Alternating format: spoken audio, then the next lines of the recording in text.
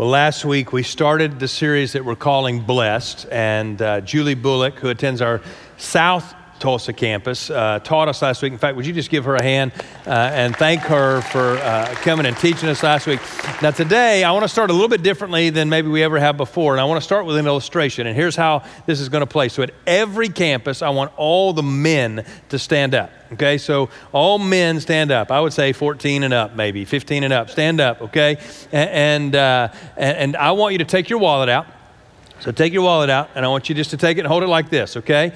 And some of us don't carry wallets, but if you got a wallet, take it out, all right? Now, here's what I want you to do for just a minute. I want you to, at every campus, I want you to take your wallet and trade with somebody else, just for a second. Just trade with somebody else, just for 1 second. And if you don't have one, if they don't have one to give you, just give them yours, okay? The deal is everybody who has a wallet, give it to somebody else.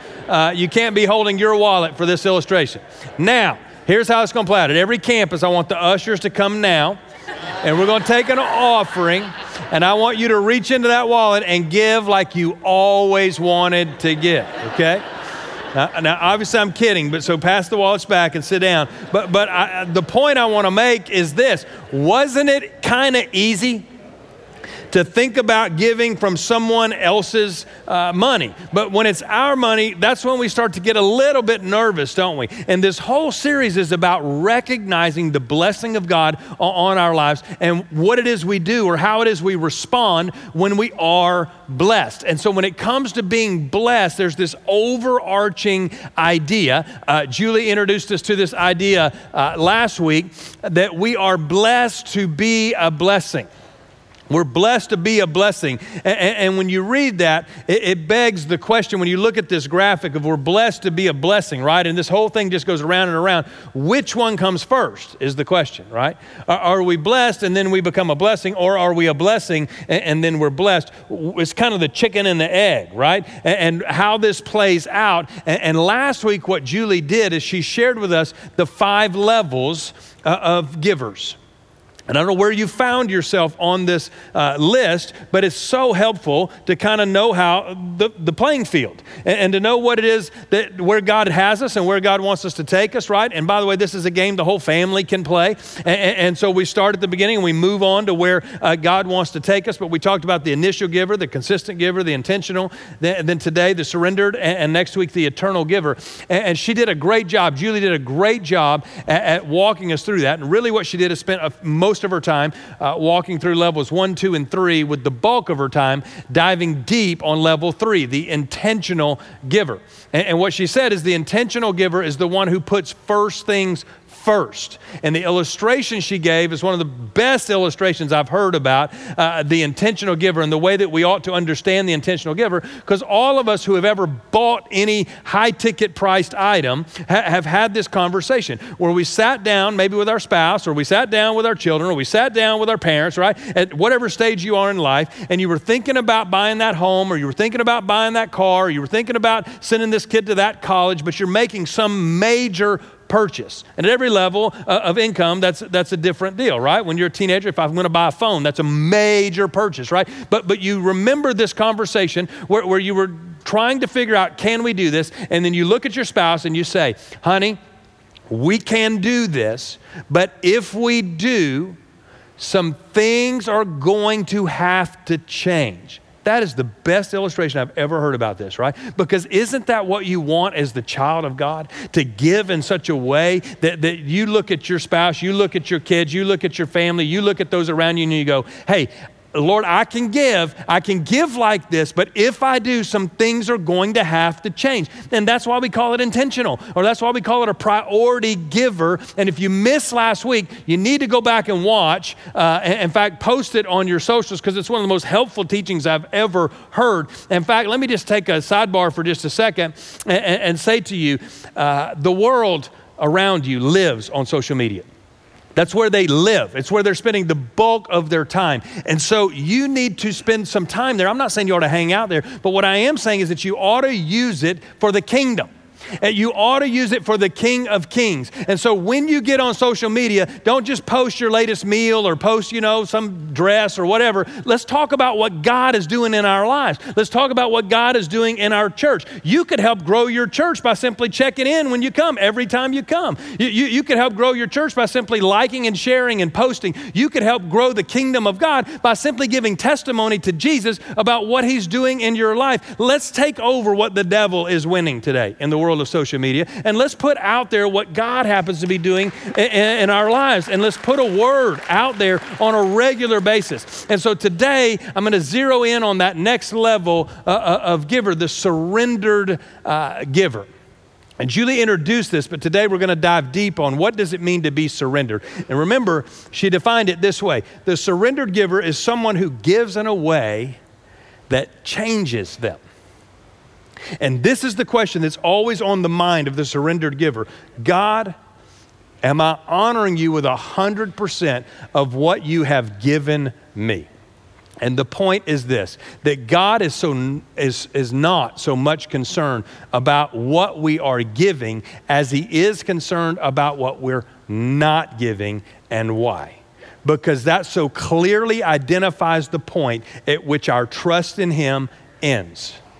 And the surrendered giver gets that and is constantly evaluating this and is constantly talking to the Lord saying, Lord, what am I not giving you and why? And because everything belongs to you. And so today as we talk about the surrendered giver, we're going to go look at this passage of Scripture that illustrates what happens when we honor God and choose to honor him with everything that he has given us and surrender it all to him. So turn over to Mark chapter 6, and we're going to look at this story. It's a familiar story, beginning around verse 35 and about goes 10 or 11 verses. And this story is called the story of the feeding of the 5,000. How many of you heard that story before? Just slip your hand up, okay? And so here's what I want to do. We're going to read it. But while we read it, this time what I want you to do is I want you to envision yourself in the story. I want you to make yourself a character in the story. You're one of Jesus' followers. You're one of the posse that's coming along behind Jesus and going town to town or going speaking engagement to speaking engagement. And Jesus is the guest speaker in this scenario. And there's a huge crowd. 10, 15, 20,000 people, and they have come from all over, from different towns and different cities, and they have gathered to hear this guest preacher and this guest teacher, this case Jesus, and he's teaching. And according to the Bible, he's teaching and teaching and teaching, and he's just teaching, right? In fact, Mark said it this way, he had compassion on them, so he taught them. That's key. That Jesus had compassion, and so he taught them with his words. Because he knows the power of his words. He had compassion on them. He saw their condition. They were poor and oppressed. And Jesus sees that, and seeing that, he has compassion on them. So what does he do? He teaches them. Now, I just want to love you and bring you along in maturity and accountability today, that one of the most compassionate things I can do as a pastor, as an under shepherd, is to give you the biblical teaching on giving. It's one of the most compassionate things you could do. Not teaching that is watching a blind man wandering towards a cliff and not saying a word about it. Listen, sometimes I hear people say, Pastor, if you do this series, all people are going to hear is that you want all of their money. And so let me just clear that up right out of the chute and say to you, when I talk about giving, it has zero to do with what I want from you. Zero to do with what I want from you. And it has everything in the world to do with what I want for you. Now, there may be churches and there may be some teachers out there and some pastors or on TV people who just want all of your money. I'm just telling you right now, I couldn't care less about your money. I just want you to hear me say that. I want your heart. I want to disciple you, and I've got to give you the full counsel of the Word of God. And so one of the most compassionate things I could possibly do is to lay out before you the words of Jesus on this topic. So let's go look at it, okay? Matthew chapter 6 and verse 35. He says, late in the afternoon, the disciples came to him and said, this is a remote place and it's already getting late. Literally what the Bible says is the day began to wear on. and go on and on and on. And we've been here the whole day, and it is now getting late, and Jesus is doing what he loves to do. He's loving to teach because he had compassion on them, but now it's getting later and later and later. Let's just assume this was a Sunday morning and it was the church crowd. It's now 11:45 and we're crossing that on our way into noon. And the disciples had to be looking at one another and kind of, sharing with one another. And they're sharing with one another and they're saying, hey, you think he's on his way to landing the plane? He hadn't even made a point yet. I don't think he's close to okay, man, it's 12:30, right? And we've already missed the first game and we're headed into the second game. And are we going to be here till Sunday night football? What is the deal? And how is this whole thing playing out? And I think 3 or 4 of the disciples may have gathered over here on the side and had a little huddle and a discussion. And part of the discussion is, what are we going to do? This is unbelievable. I mean, it's good. It's really good teaching. But I'm starving, and we have been here all day, and we are in this deserted place. That's another one of the things that the Bible says. It says remote or deserted place. In other words, it means there's nothing around here, right? There's no Chipotle, there's no Payway, there's not even a Chick-fil-A or a McDonald's, right? It's a remote and a deserted place. And then in verse 36, look what he says. Send the crowds away so they can go to the nearby farms and villages and buy something to eat. Now, the disciples are painting this as if their motivation is for the crowd. Do you see that? They're painting it in that way. Hey, the crowds, Jesus, the crowds. We should wrap this up, Jesus, because the crowds, and they're hungry. Us, we could listen to this for 12 more hours, Jesus. But the crowds, we're concerned about them. And so they had this idea, and they select one among them, right? And probably it was Peter. Peter, you're always saying dumb stuff, and you're always sticking your foot in your mouth. And so you go, and you talk to Jesus, Peter. And Peter was dumb enough to be the volunteer and said, okay, I'll go. And so they push him out there, and he walks up to Jesus, and it's probably kind of sheepish at first of, hey, Jesus. Jesus. Excuse me, Jesus. You've been teaching, and it is so good. In fact, it's great. And the 12 of us, we've been talking, we could listen to this all day long, but we've been thinking about the crowds. And we think they're hungry. Can you maybe wrap it up? And send everybody home to go get something to eat. Now, I want you to look at Jesus' response, okay? Watch how Jesus responds. But Jesus said, you feed them. You're surrounded by 20,000 people, and you've just interrupted Jesus. And you're thinking he's now going to dismiss everyone to go eat, and instead, he turns it back on you, and he says, no, you feed them. Now, I think there's a deeper principle here that Jesus, remember, had compassion on the crowd. And what did he do? He taught them. That's what Jesus does, right? He's teaching them. The disciples had, quote unquote, compassion on the crowd. And what did they want to do? They wanted to send them out, don't miss this, before the teaching on surrendered giving. Let's not teach that to this crowd. Let's leave that out for this crowd. Before the teaching on surrendered giving, you say, how do you know that's what he's teaching? That's the object lesson, okay? He never missed it. Sometimes I miss it. Sometimes on an object lesson, you watch it and you're like, I don't know what that had anything to do with it. It was just good and I just threw it in. But Jesus never missed it. He's the teacher. They always looked at him and said, he's the teacher of all teachers. He's the master teacher. He teaches us one with authority, right? And so here's the master teaching. We know that's what he's teaching on. And so he's teaching on this, and Jesus says, you feed them. I've been teaching them the truth. Now what I want you to do, kids, followers of Jesus, disciples, what I want you to do is show them what I've just taught them. I want you to show them what happens when you trust me with what I have put in your hands. And I think what is understood here is I have been feeding them. Now I want you to feed them. Jesus had compassion on them, so he fed them the word. Why? Because he is the bread of life, and his words are food for our soul. So now he's saying, now kids, what I want you to do is demonstrate this teaching for me. I want you to be the object lesson for those people. Remember what Julie read last week in 2 Corinthians, and I think chapter 9, when she said, and your heartfelt giving, that's what Paul wrote, your heartfelt giving will result in people coming to know God. And your heartfelt giving will result in amazing or much thanksgiving. And so Jesus had compassion on them, and he taught them, and now they're ready. And Jesus puts it on the disciples to say, now let me watch you live it out for a minute. Isn't that crazy? Isn't it crazy to you that Jesus includes us in what he's doing in the world? That's crazy to me. It's crazy that we get to be included. We get to be invited. We get to be a part. And Jesus says, you feed them, to which they had to have said, excuse me? Well, you said they're hungry. So give them something to eat. Watch what it says. With what?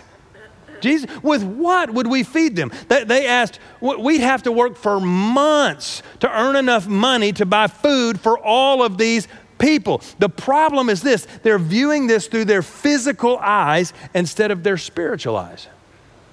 And another more practical problem is they're viewing this through what they don't have rather than looking at what they do have. And I just want to take a little pressure off of you today and say to you, God is not asking you to give from what you don't have. He's not. He's not doing that. He's asking you to give from what you do have. And the disciples were saying, look, to be honest, we got some money, but it's not enough. It's not. And they were focusing on what they don't have rather than on what they do have. But as soon as you and I surrender up to God what we do have, he multiplies it for his purposes. Now go back to the passage that Julie took us to last week in 2 Corinthians. Remember, Paul is writing to one of the early churches in a city called Corinth, and that church is very, very wealthy. It's a very wealthy church. And in chapter 9, I think somewhere, verse 10, for God is the one who provides seed for the farmer and bread to eat. Now the surrender giver understands this. They recognize this, that God is the one who provides. It is God who gives. It is God who provides. It is God who blesses. It's God who starts this whole thing. He provides what? He provides seed for the farmer and bread to eat. Do not miss that. Seed for the farmer and bread to eat. Some to plant and sow, and some to consume and eat. And do not miss the order of these two things. Some to plant and then some to eat. And he will increase. Oh, look what he says. And in the same way, in other words, when you get this, when you view it God's way, when you do it God's way, and you do it in the order in which God has ordained it, he will provide and he will increase your resources, and then he will produce a great harvest of generosity in you. Yes, you will be enriched in every way so that you can always be generous. And when we take your gifts to those who need them, they will thank God. See, here's the thing. We will be enriched in every way. Why? To be generous in every way. Yeah, that's good. That's why. Remember the equation. We have been blessed to be a blessing. And at times, we're all guilty of saying and thinking, well, if I had more, I would give more. But the truth is that sometimes we're so focused on what we don't have that we fail to honor God with what we do have. And when we do that, we short circuit the whole process of what God is trying to do by consuming first, and quite honestly, many times consuming all. So let me ask you this question. If you were God, would you give you more money? That's a tough question, isn't it? But it's a good one to ponder. As you ponder that, let's go back to the story.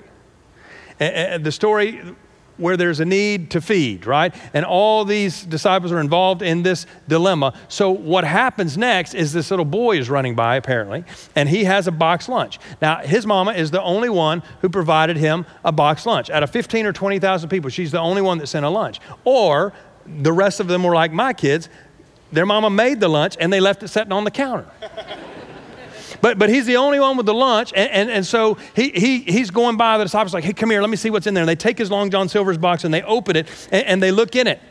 And according to the scripture, there's 2 fish and 5 rolls or hush puppies, right? And so he has extra hush puppies. He likes hush puppies, I guess. And so he's got his lunch and you see what's in it. And you then ask the question, what are we going to do? Because this is all we have.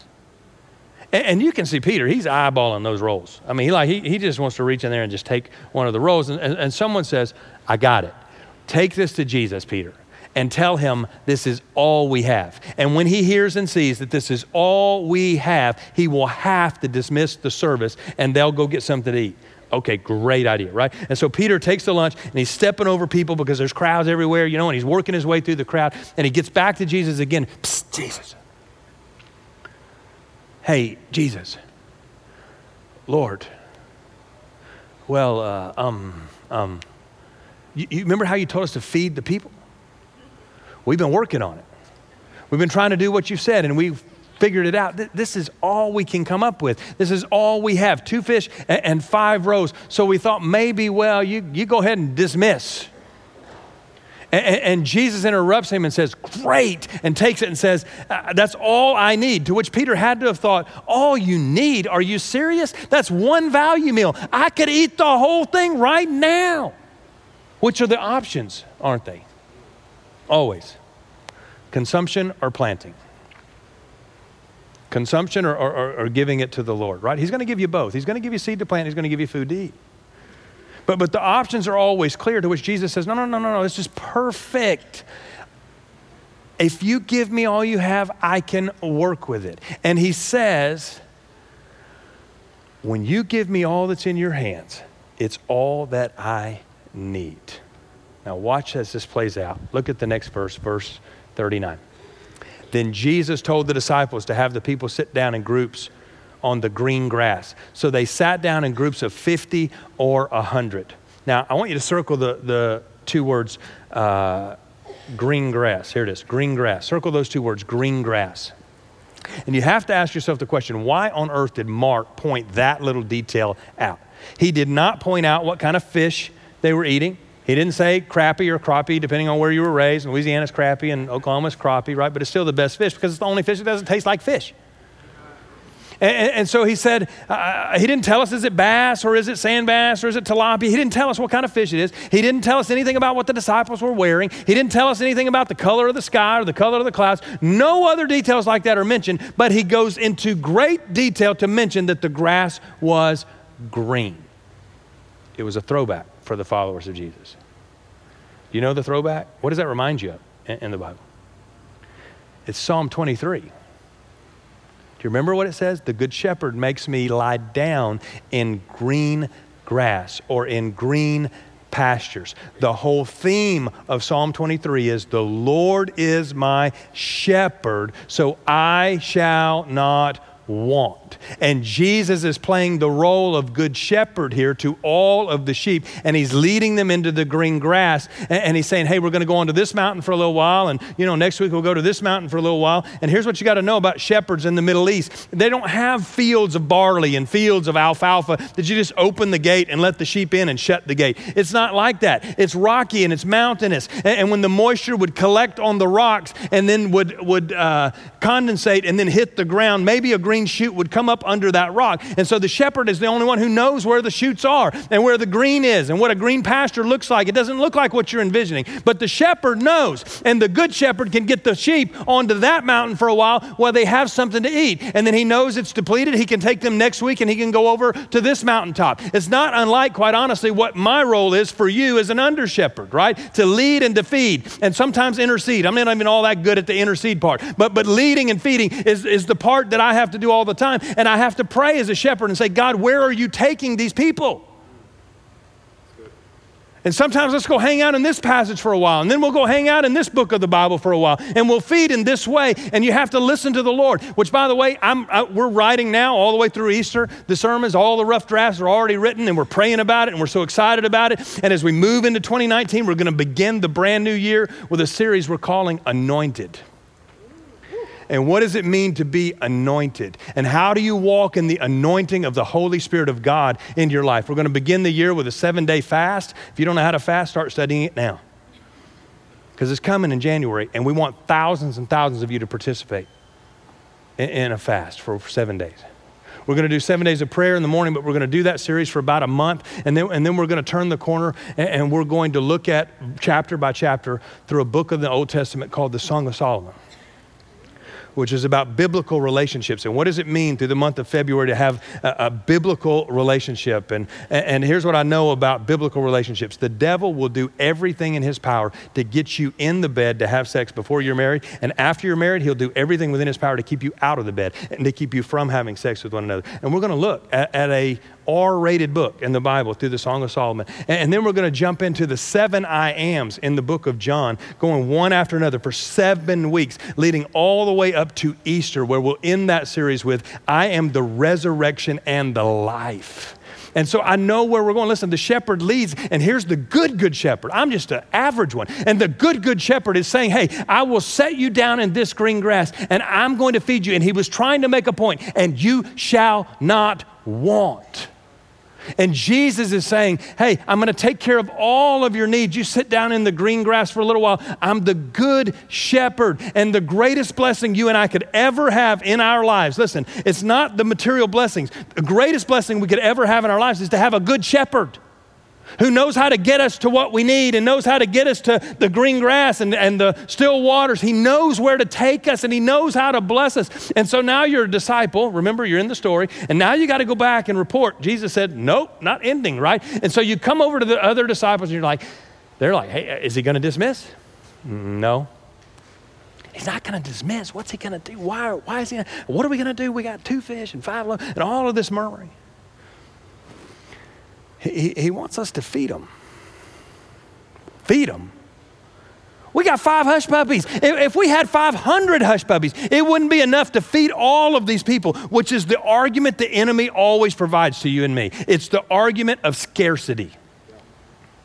That there won't be enough. If I give, I won't have. If I plant, I won't eat. And what Jesus is saying, no, I'm going to give you both. I'm going to give you seed to plant and food to eat. I'm going to provide. Scarcity is a worldly concept. It is not a heavenly concept. It is not an eternal concept. Any of your families ever play the game Monopoly? I'm like amazing at Monopoly. And last time Meredith and I played was on our honeymoon. And I had 18 hotels. So just count the properties. I think there's like 24 of them. I had 18 hotels. And she had those crappy blue ones, the light blue ones, right after you pass go. And that's all she had, Oriental and Mediterranean or something, Mandarin or something. I don't remember what it is. And it's not like the Mandarin Hotel. This is like, junk. And you turn the corner and she flipped the whole board over. All the pieces of money whenever she said, I quit. I'm like, you're not quitting. You can mortgage Oriental. And I wanted to totally dominate the whole thing. And she's like, I'm never playing this game. And she's kept her word. She never played it. But my children love it. But now we don't just have that junky game with the pieces of paper that are increments of 10, 50, 100, and 500. That's the biggest bill in the old game is the $500 bill. And in the new game, it's a little round computer. And you stick a credit card, which is horrible teaching to these children, and one side and the other side. And Boardwalk is not, $3,000 anymore. It's $3 million. And the rent with a hotel is like $20 million, which is a big mistake. But you just punch in the numbers with all the zeros and it puts it on your card. And here's the thing about that game. There's no limit. You don't run out of cash. And in the worldly mindset, you live with a scarcity mindset that says there's only so much. And in order to get more, we have to print more. And we know that creates inflation, right? And depending on your political view, you're just all up in arms about all of that. But with God, he's saying, no. It's not about how much cash is printed. I spoke it all into existence. And God has to be sitting up in his throne, watching all of his kids play with all of our land and all of our money and all of our resources and all of our real estate and all of these investments. And he has to view it like a bunch of monopoly money. He doesn't want all of that. Are you kidding me? He said one word and that was created. He wants your heart, and there is no scarcity in the kingdom of God. And so now you got to direct all of these people into groups of 50 and 100, and I don't know how much directing of people you've ever done, but most of them don't cooperate all the time. All of you sheep are not always that bright, right? And so you don't always cooperate. Sometimes you're asking questions. Like, why are we going over here? And like, could you just sit down in groups of 50? Shh, just be quiet for a minute. Just get in groups of 100, and some big guy's like, you going to feed us? Hey, be quiet. I don't know what we're doing. I'm just following the man. Just sit down for a minute. And so they're all sitting in groups of 50 or 100. And a pastor that I know of, here's what he says about this text. He says that he thinks at this point the people figured it out. And the reason he suggests that is because there was an Old Testament story about a prophet named Elisha. And Elisha one time fed 100 people with 12 loaves of bread. And so they're looking at this Jesus and they're going, didn't he raise somebody from the dead? I think Elisha did that. Didn't he feed these people? I think Elisha. This guy's done a lot of stuff. He's going to multiply. That's what he's going to do. Now watch as this plays out as Jesus, in verse 41, he took the 5 loaves and the 2 fish. He looked up toward heaven and he blessed them. Do not miss these 3 verbs. Took, looked, and blessed. That's the order. Took, looked, and blessed. He took it from the disciples. What does that mean? Well, it's very self-explanatory. We know what that means. It means that the disciples gave it to him.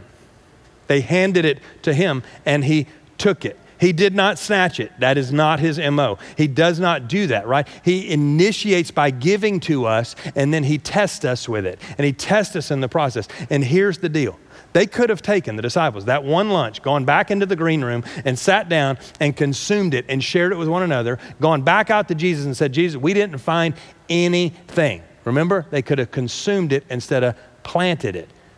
Some for planting, some for eating. And instead, they handed it over to Jesus and they gave it to him. In fact, according to the scripture, they gave it all. Well, what did they do? They surrendered what they had. It didn't seem like much. And it probably clearly did not seem like enough. But Jesus took what they had. And here's 2 key points about multiplication when we talk about moving into the level of the surrendered giver. Here's the first point. It has to be given to the Lord before it can be multiplied. In order for something to be multiplied, it has to be given first. In other words, we can't hold on to it and ask God to multiply it. We can't hoard it and ask him to bless it. Even he can't do it. The only way Jesus could bless the fish and bless the loaves is if the disciples gave it. And the only way, hear me church, this is the compassion of the shepherd teaching you, the only way that Jesus can multiply your resources is for you to first give them to him. That's why we are so emphatic of continued opportunities for you to participate in an over and above way in kingdom giving. That's why we do every Christmas, the Christmas offering, this annual compassion offering that we do every Christmas. And we pray about 3 things that we want to fund the next year over and above the normal budget. And next year, we're going to fund, first of all, TC Toys, where we'll see hundreds of people give their life to Jesus. We're going to fund TUL Nights, which is a new initiative where we're seeing thousands of teenagers come, and not just come saved. And then we send them back to their youth groups, to their church all over the city, and bring life into their church. And as they bring life into their church, we're praying revival happens in the church, the kingdom, all over the city of Tulsa. And then thirdly, we're going to continue to put money in the Middle East and what God is doing in Egypt and in Jordan, which it just feels so crazy.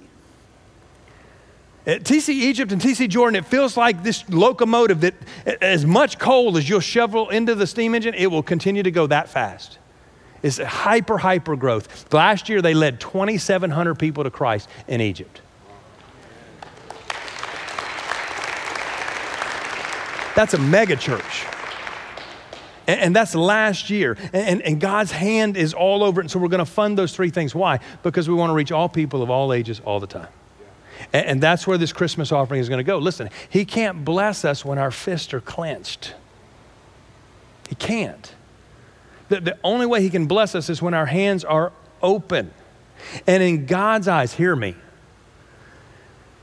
opening our hands has so much less to do with what it is we are letting go of than it does being in a posture to receive his blessing.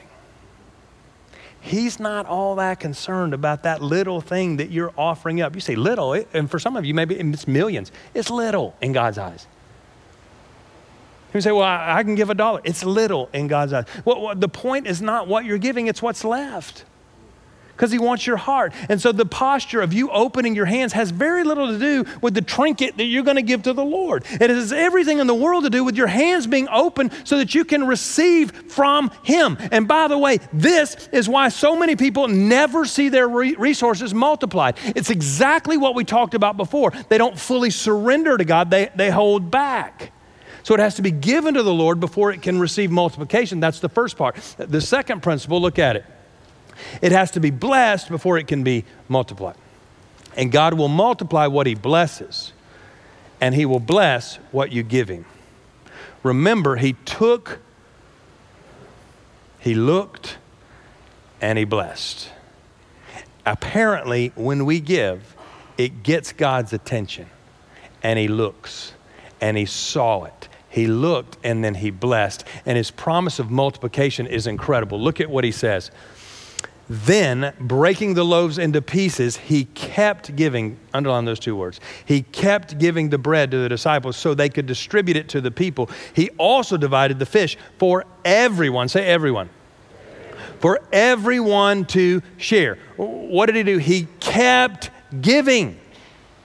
Did he stop giving? No, he didn't stop giving. He kept giving. That's multiplication. In other words, you wouldn't have seen this miracle take place had they not brought it to the Lord. Had they consumed it, had they eaten it, you would never see this miracle. He did not bless it and just hand it back to them. He blessed it and he kept giving and he kept giving. That is the definition of multiplication. And it was only possible because Jesus took it and then blessed it. Look at verse 42. They all, say all, ate as much as they wanted. Say wanted. And afterward, the disciples picked up 12 baskets of leftovers. They all ate as much as they wanted. The Lord is my shepherd. I shall not want. I will not be in want because he is my shepherd, which, by the way, the boy ate 2, and I bet you he ate more than 2 fish and 5 loaves. How do I know that? Well, there were 12 baskets left over. Certainly he ate all that he wanted before he said, can you put this in a doggy bag? Verse 43. And afterward, the disciples picked up 12 baskets of leftover bread and fish. In other words, it wasn't just bread left. The fish was left too. And a total of 5,000 men and their families were fed that day. Now, here's the principle that you need to write down. When we don't give God the leftovers, there tend to be leftovers. When we don't give God the leftovers, there tend to be leftovers. Listen, planting and then eating, planting and then eating. When we eat and give God what's left over, there are no leftovers because we have short-circuited the process of multiplication. It has to be blessed before it can be multiplied. So we begin on this journey as an initial giver. And that's the point where you as a believer, you as a baby Christian, you as a man or a woman who's been walking with Christ for a little while, you come into this thing called local church, the bride of Christ, and you say, I think I'm going to give. I think I'm going to give this initial gift. I've never done that before, but I'm about to cross this little line, and I'm going to give this gift in faith, and I'm going to give it to the Lord, an initial giver. And let me just say to you, this year, since January 1st, 800 of you became initial givers across TC. Would you give them a hand today? Awesome. Awesome. This is so awesome. And maybe your first day is today. Maybe you'll be an initial giver today for the very first time. Maybe your day's not today. Maybe it's next week or the next week. But when your day comes and you're ready to get to that place where you're just going to trust God one time with a little gift, we'll be so proud of you. An initial giver. But then we move past the initial gift to, hey, I'm going to give one time, to we're going to become consistent in our giving. What does that mean? It means I'm going to set it up online, right? At the 1st and the 15th of every month, when I get paid, I'm going to do this consistently, whether I'm in town or out of town, on vacation, whether Alex is here or he stunk it up today. It doesn't matter. I'm going to be consistent with it. Whether the worship was great or the small group was fascinating or whatever, I'm going to be consistent because the Lord has been consistent with me. And I'm growing to this place of consistency in my giving. To when you get to that place, we say, hallelujah, praise the Lord. Congratulations on your growth step. And then we move down to intentional giver or a priority giver. This is when we say we're going to give the first and we're going to give the best to the Lord. Remember, it's going to change us. I can do this, but some things are going to have to change. In fact, let me just comment on the tithe for a second here. Last week, Julie pointed out that the tithe is not ceremonial law, it's a moral law. The truth is it existed before any law.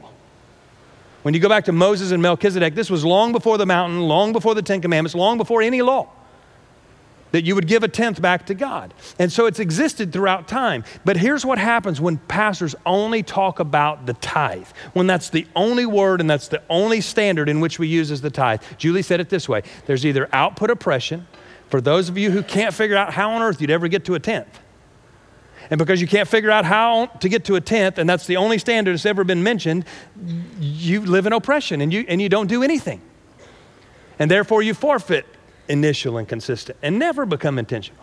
But the other side of it is output pride. When all you talk about is the tithe, then people grow and get to the tithe and they have pride about it and they never grow beyond it. And God's saying, hey, no, don't get stuck there. Come on. Remember I talked about it a few weeks ago in adulting? I never came home one time when my first child was an infant, a baby, and becoming a toddler, and Meredith said she fell 98 times today.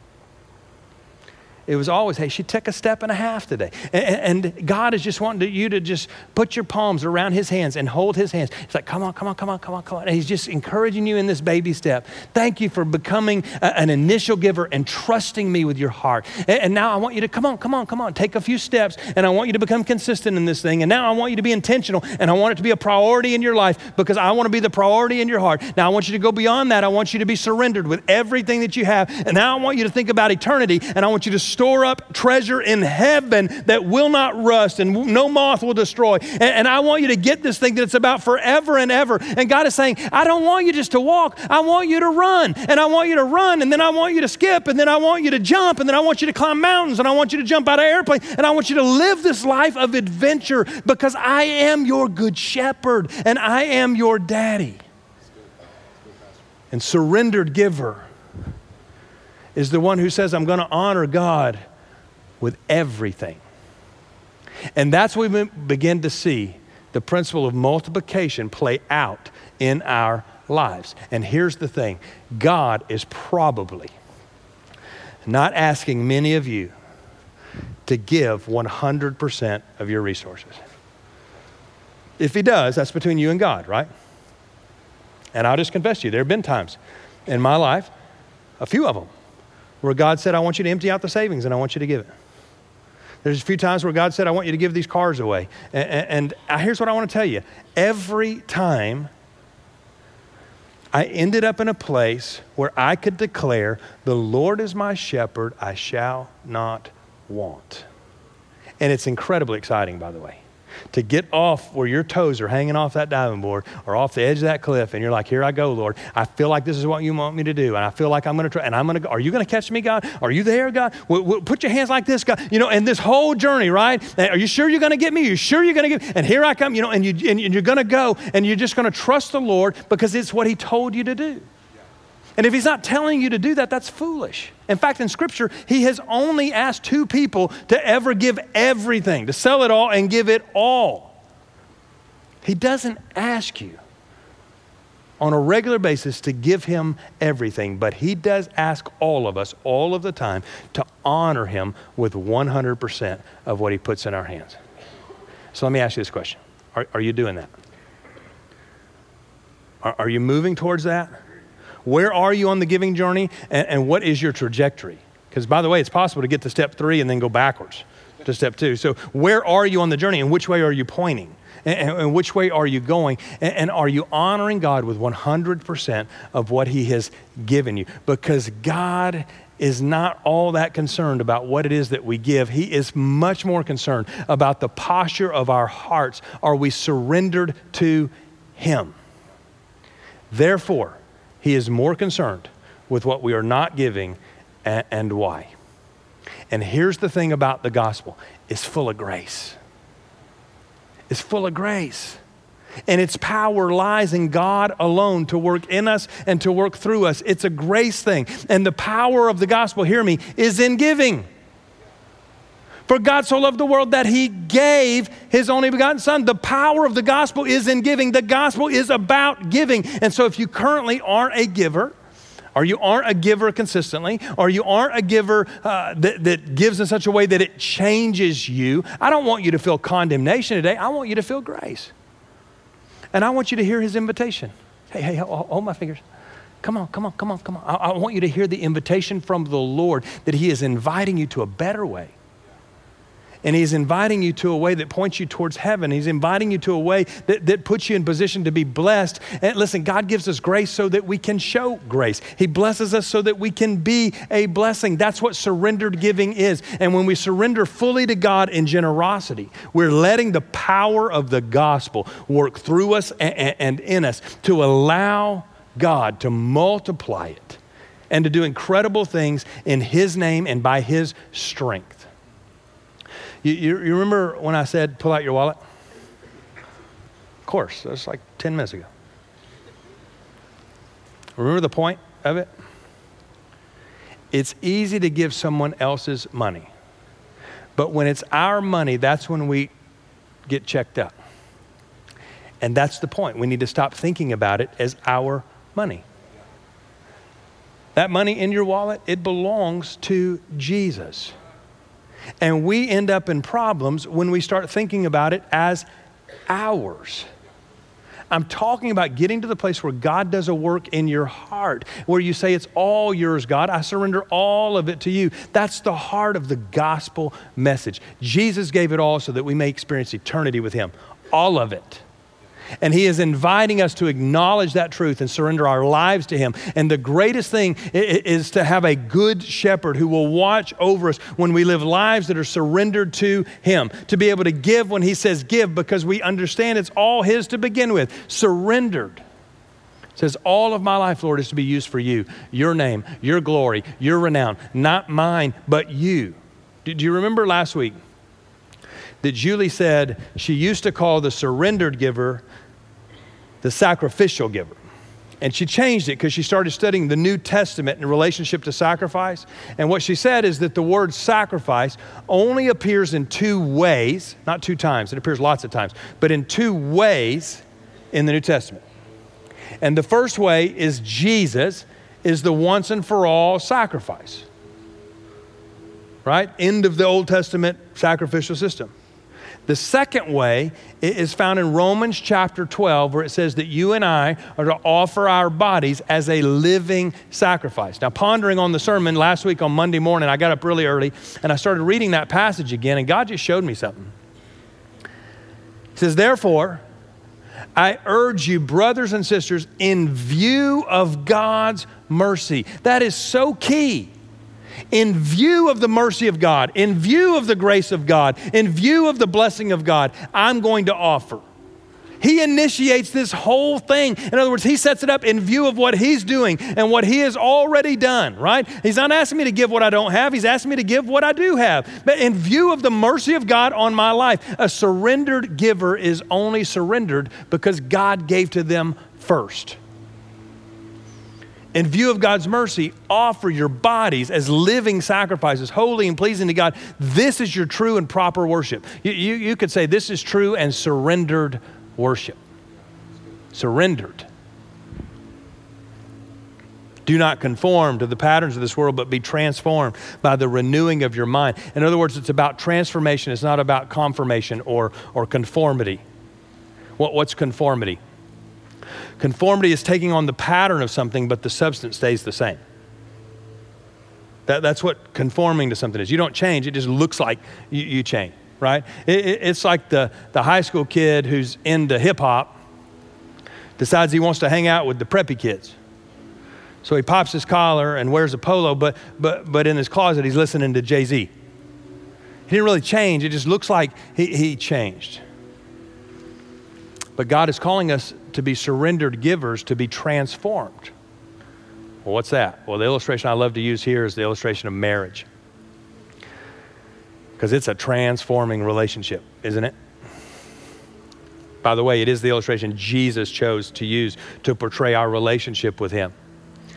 Because when you're dating, you're in the conformity stage. You say, what do you mean by that? Dating is the conformity stage. It's where you are pretending to be alike, right? It's where you pretend to be alike. That's where the female's like, I love football. And I love to ride in the cart while you hit that little white thing. And I love these things, right? That's conformity. You're pretending to be alike. It's where the male's like, Broadway, I love it. Take me to every musical, right? You're pretending to be alike, but then you get married and you don't have time to do all this pretending anymore, right? But something amazing begins to happen over time. Transformation. That means the more you're around them, the more you take on them, and you take on their likes and their dislikes, and you actually do change. And now you will sit through a Broadway show with your wife and actually get involved in the story. You will go to the football game with your husband and even paint your face. Listen, this is the picture that God drew of this relationship with him. It is a marriage. And the principle is this, is everything I have is theirs. And everything they have is mine. And that's the relationship with your Heavenly Father, where you say, God, everything I have is yours. And when he trusts you in that manner, he says to you, and everything I have is yours. And we began talking about somebody else's wallet and their money, right? The truth is that money belongs to Jesus. And surrendered people know that, and they understand that principle. Let's stand together at every campus. And as you stand, I just want to coach you today through a little illustration. I want you to bow your head and close your eyes, but I want you to open your heart. And what I would like you to do in a posture of humility, just with a bowed head and closed eyes, I want you to take your dominant hand and I want you to make a fist with it right in front of you. And even because it's your dominant hand, when you squeeze tightly, it's very natural. You can feel it. You can feel it as it closes, it begins to squeeze tightly because it's dominant. You're used to gripping things and grabbing things. And just for a moment, I want that hand, that clenched fist, to represent whatever it is that you're not giving to the Lord. The place at which you said, God, I'll give you up till this point, but I'm not giving you any more. I want it to represent that wayward kid in your life that you're afraid to let go of. I want you to let it represent the rent and you're wondering where it's going to come from. I want you to let it represent the rent. It's already late, or trusting your spouse again, or that disease, or that infection, or whatever it is you're clinging on to. I just want you to let it represent that in your hand at this moment. And as a child who trusts their father, I just want you to open it and leave it open and palm up. Just release it to the Lord. And say, Lord, I'm your kid. I'm your son. I'm your daughter. And I trust you. And I just offer it up to you. Take it. It's yours. And now with your non-dominant hand, would you just do the same thing? Just right there beside that open palm, just take your other hand. It's not nearly as natural, is it? To clench and to grab. In fact, you have to force it to really clench. And I just want you to take it and open it, as if to say to the Lord, and I'm ready to receive from you. I'm ready to receive from you. And these two hands are the posture that we bring before the Lord. We surrender on the one hand everything to him, but on the other hand, now we have two empty hands ready to receive a blessing falling right out of heaven into us and onto us and into our family and onto our lives. And we all need to say, Lord, this is how I want to live before you, with open hands. And so with our hands open before the Lord, just to demonstrate this posture, at every campus with open hands, I want us to declare those two truths in song this morning. Let's sing together at every campus.